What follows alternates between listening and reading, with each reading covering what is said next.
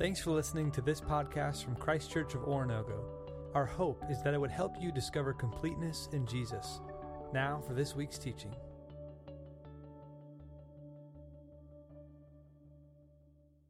When I was in high school, my best friend Taylor and I, we would pick up this guy named Marvin Mason on Wednesdays to take him to church. Marvin did not have a vehicle. He did not have a license.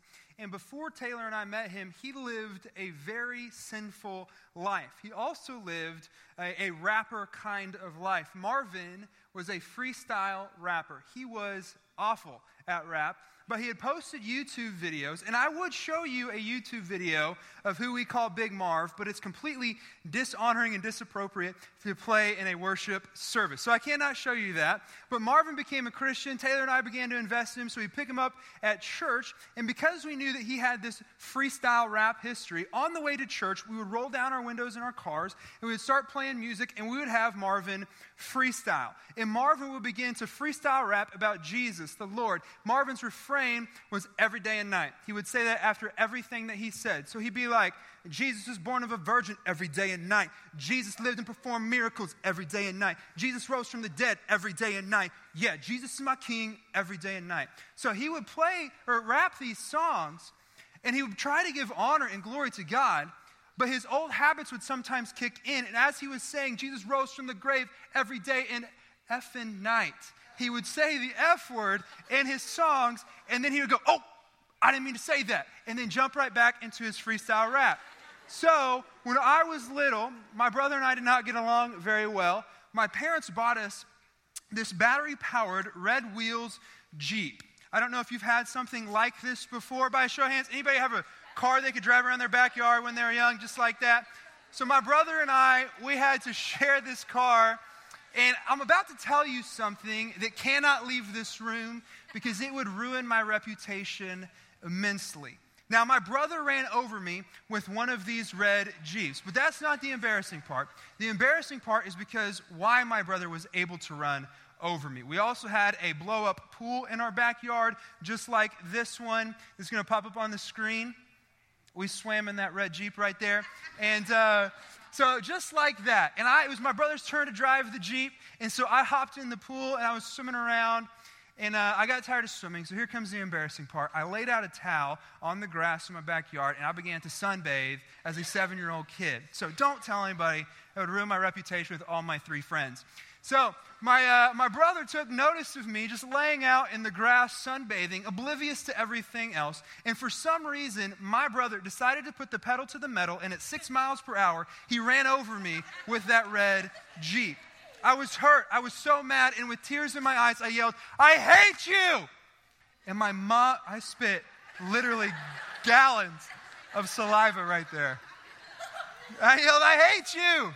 And then I noticed my mom, and she looked at me like she was about to kill me and said, "I didn't mean to say that."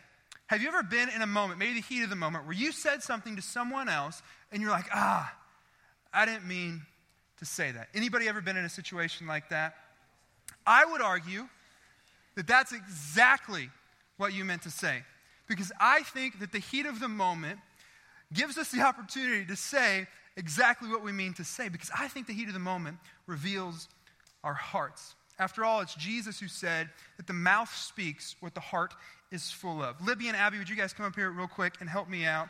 They have a knock-knock joke. Since we're talking about, I got the purple mic up here. They have a knock-knock joke that they want to say before we do this illustration. It's not a knock-knock joke. Oh, it's not a knock-knock joke. It's a... Oh, why was it a joke? It's just a joke. My bad. Okay. Why was the peanut butter stuck in the road? Why? Because there was a jam. Okay. A traffic jam. Oh, gotcha. Go ahead and put the mic back on the stand. Okay, come here. Come here. So, Libby, I need you to hold this tube, okay? Now, Abby, I need you to put your hands out and cup your hands just like this. Abby, what do you think is in this tube that Libby is holding? Toothpaste. You think toothpaste is in that? All right. Libby, would you take the cap off and reveal what is in there by squirting what is in that tube into Abby's hands? She thinks it's toothpaste, the whole thing. There you go. Perfect. Ew, that made a flatulence noise. Now, Abby, were you right? What flavor is it, you think? It smells like cinnamon. It smells like blue cinnamon. That's strange. Okay, so Abby. Oh, don't put the cap back on. Oh, sorry. So you were right what was about to come out. You're right, it's toothpaste. Now, I want you to put that toothpaste back in the tube. You have 5 seconds. All of it. All of it. If you can't get it in there, just put it on Libby's face. I'm just kidding. Hey, would you guys give Abby and Libby a round of applause? You guys can go to the bathroom, throw that away, wash your hands, whatever you need to do. So, they can't put that toothpaste back in the tube, and you can't take back the words that you say. James chapter 3 is what we're studying tonight. He's talking about our mouths. It was Jesus who said, the mouth speaks what the heart is full of. And I've come here to say one thing tonight. So if you don't hear anything else tonight, I want you to hear this. The conduct of our mouths reveals the condition of our hearts. So let's jump in to James chapter 3, starting in verse 3. When we put bits into the mouths of horses to make them obey us, we can turn the whole animal. Or take ships as an example. Although they are so large and are driven by strong winds, they are steered by a very small rudder wherever the pilot wants to go. Likewise, the tongue is a small part of the body, but it makes great boast. Consider what a great forest is set on fire by a small spark. The tongue also is a fire, a world of evil among the parts of the body. It corrupts the whole body, sets the whole course of one's life on fire, and is itself set on fire by hell. So what James is saying is that the tongue is small, but it's strong. And he uses a number of metaphors to illustrate this point. I'm drawn to the fire metaphor, this forest fire illustration that James uses, because I know just how small of a spark can start a big fire, and how once a fire gets going, it can be very hard to stop. In fact, I was doing some research on fire because I'm a weirdo, and I fell across this video online to demonstrate just how fast a fire can start burning. Check it out.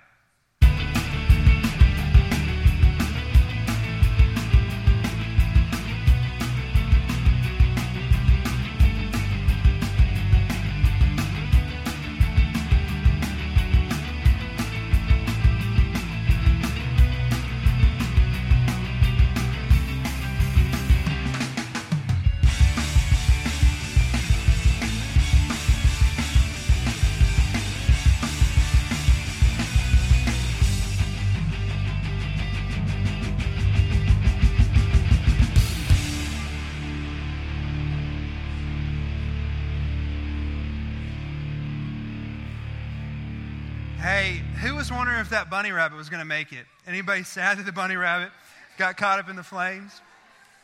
So fires can spread quickly. Now, I think that the attitude we need to take is the same attitude of the lady in this next video that I'm going to show you. Her apartment building caught on fire, and she wanted to get out. This may be the best interview I have ever seen. Check it out. My friend came to the door. She said, well, I was on the phone cooking me and my baby some breakfast. And she said, hey, something wrong. It's popping. I said, what? She said, yeah. I said, no. So the girl come downstairs. She come out her apartment with her baby with no shoes on. I said, oh, girl, it's cold outside. She said, something ain't right. I said, oh, man. She said, oh, man, the building is on fire. I said, no, what? I got my 3 kids and we bounced out. We ain't gonna be in no fire. Not today. Not today. So fires can burn and they can spread quickly.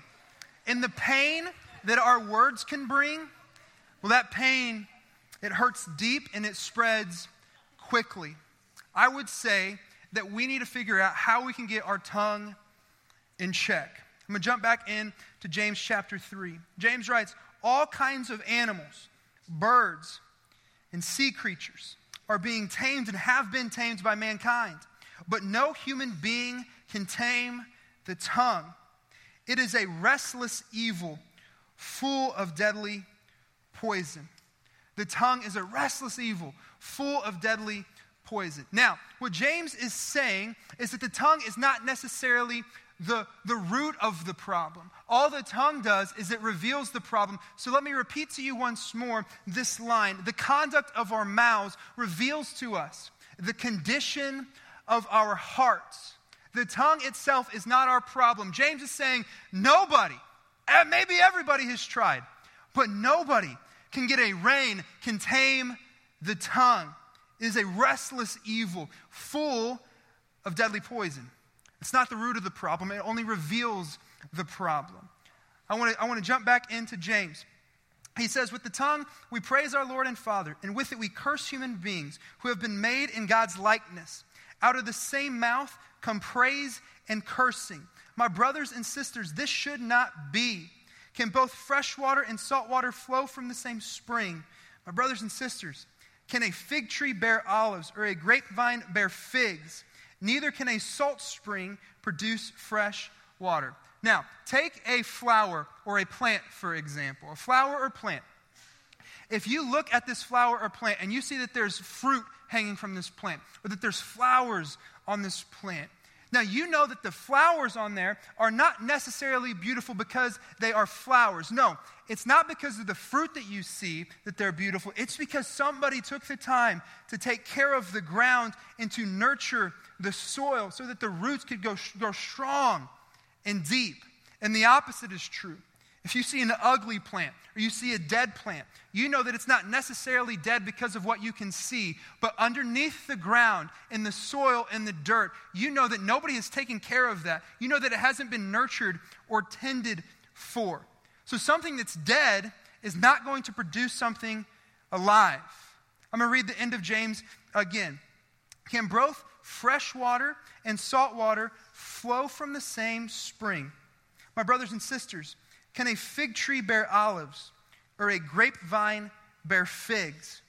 Neither can a salt spring produce fresh water. Now I'm going to ask you 3 questions, and I need you to verbally respond to all 3 questions that I ask you tonight. And I'm going to give you a hint. I'm going to make it easy on you. The answer to all 3 questions is this: no. So I'm going to ask you a question, and every single one of you, I need every single one of you to respond with the word no. So the first question is this: can both fresh water and salt water flow from the same spring? The answer? No. Question number 2, can a fig tree bear olives? No. Or I wasn't finished with my question. But I love the eagerness. Can a fig tree bear olives or a grapevine bear figs? The answer? No. Question number 3, can a dead heart speak words of life? The answer? No. I'll give you the opportunity to answer again because that was very poor. Can a dead heart speak words of life? The answer? No. No, because the mouth speaks what the heart is full of. It's time to get to the root of the problem. The root of the problem is not your tongue. The root of the problem is your heart. I want to say something that may help you remember that the conduct of our mouths is reveals the condition of our heart. And it's a funny saying, but it's this: your roots determine your fruits. It's funny. You can tweet it, Instagram it, whatever, musically. I don't care. Do what you need to do because it's true. I came up with that myself, so give me credit. Your roots determine your fruits. What's the root? Your heart. Your heart is the root. Jesus said that from the overflow of the heart, the mouth speaks. So I'm not interested in your tongue right now. I'm not interested in your mouth. I'm not interested necessarily in the words that you say because I love you.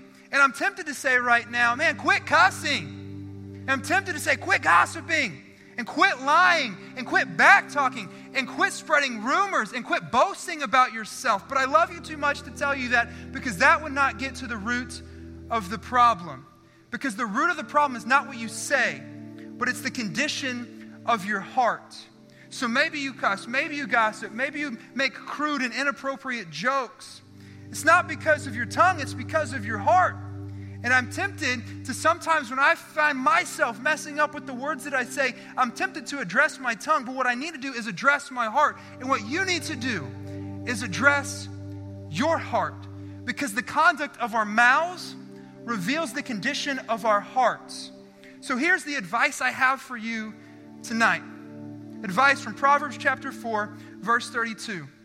King Solomon, the wisest man to ever walk the earth, said, above all else, guard your hearts, for everything that you do flows from it. Seems like Jesus, right? Out of the overflow of the heart, the mouth speaks. So you want to fix your tongue? You want to tame your tongue? Don't look at your tongue. Look at your heart. Tonight I'm going to ask you to do something. Tonight I'm going to ask you to confess.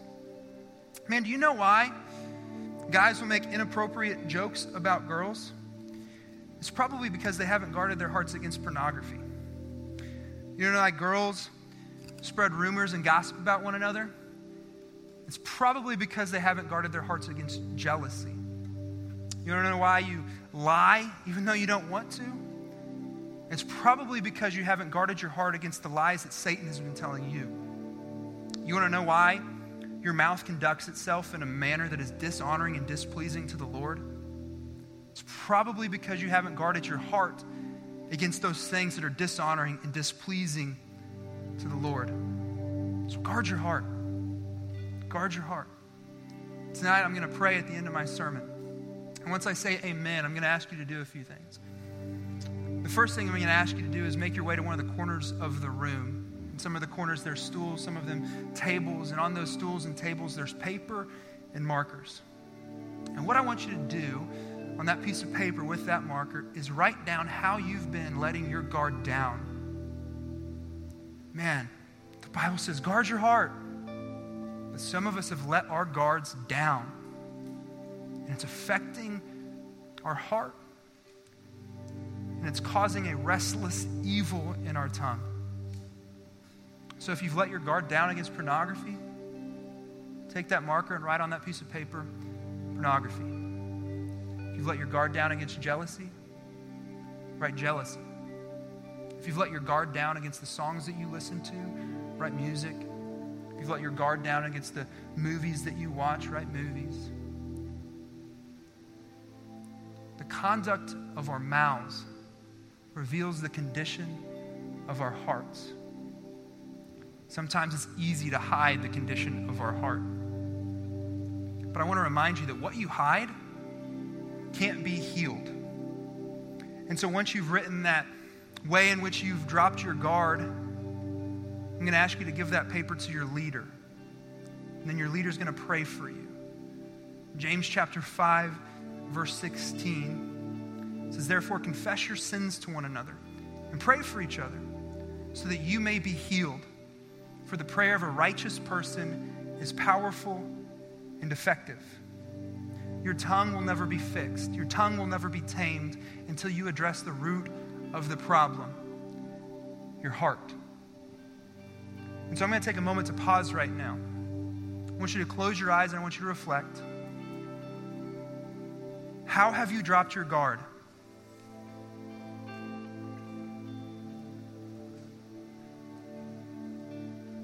What are you allowing into your heart?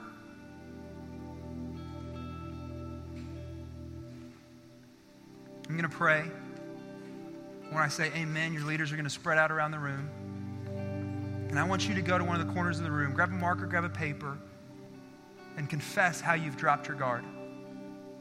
Hand that paper to your leader, and they'll pray with you. God, I'm grateful to be here tonight. I'm grateful to get to study your scripture. God, I ask that you would convict us and to encourage us, Lord, to be honest with ourselves, to be honest with that marker as we write on the piece of paper. Lord, for some of us it will be jealousy. For some of us it will be pride. For some of us it will be anxiety, lies, pornography, addiction, drugs, alcohol. So God, I ask that you convict our hearts tonight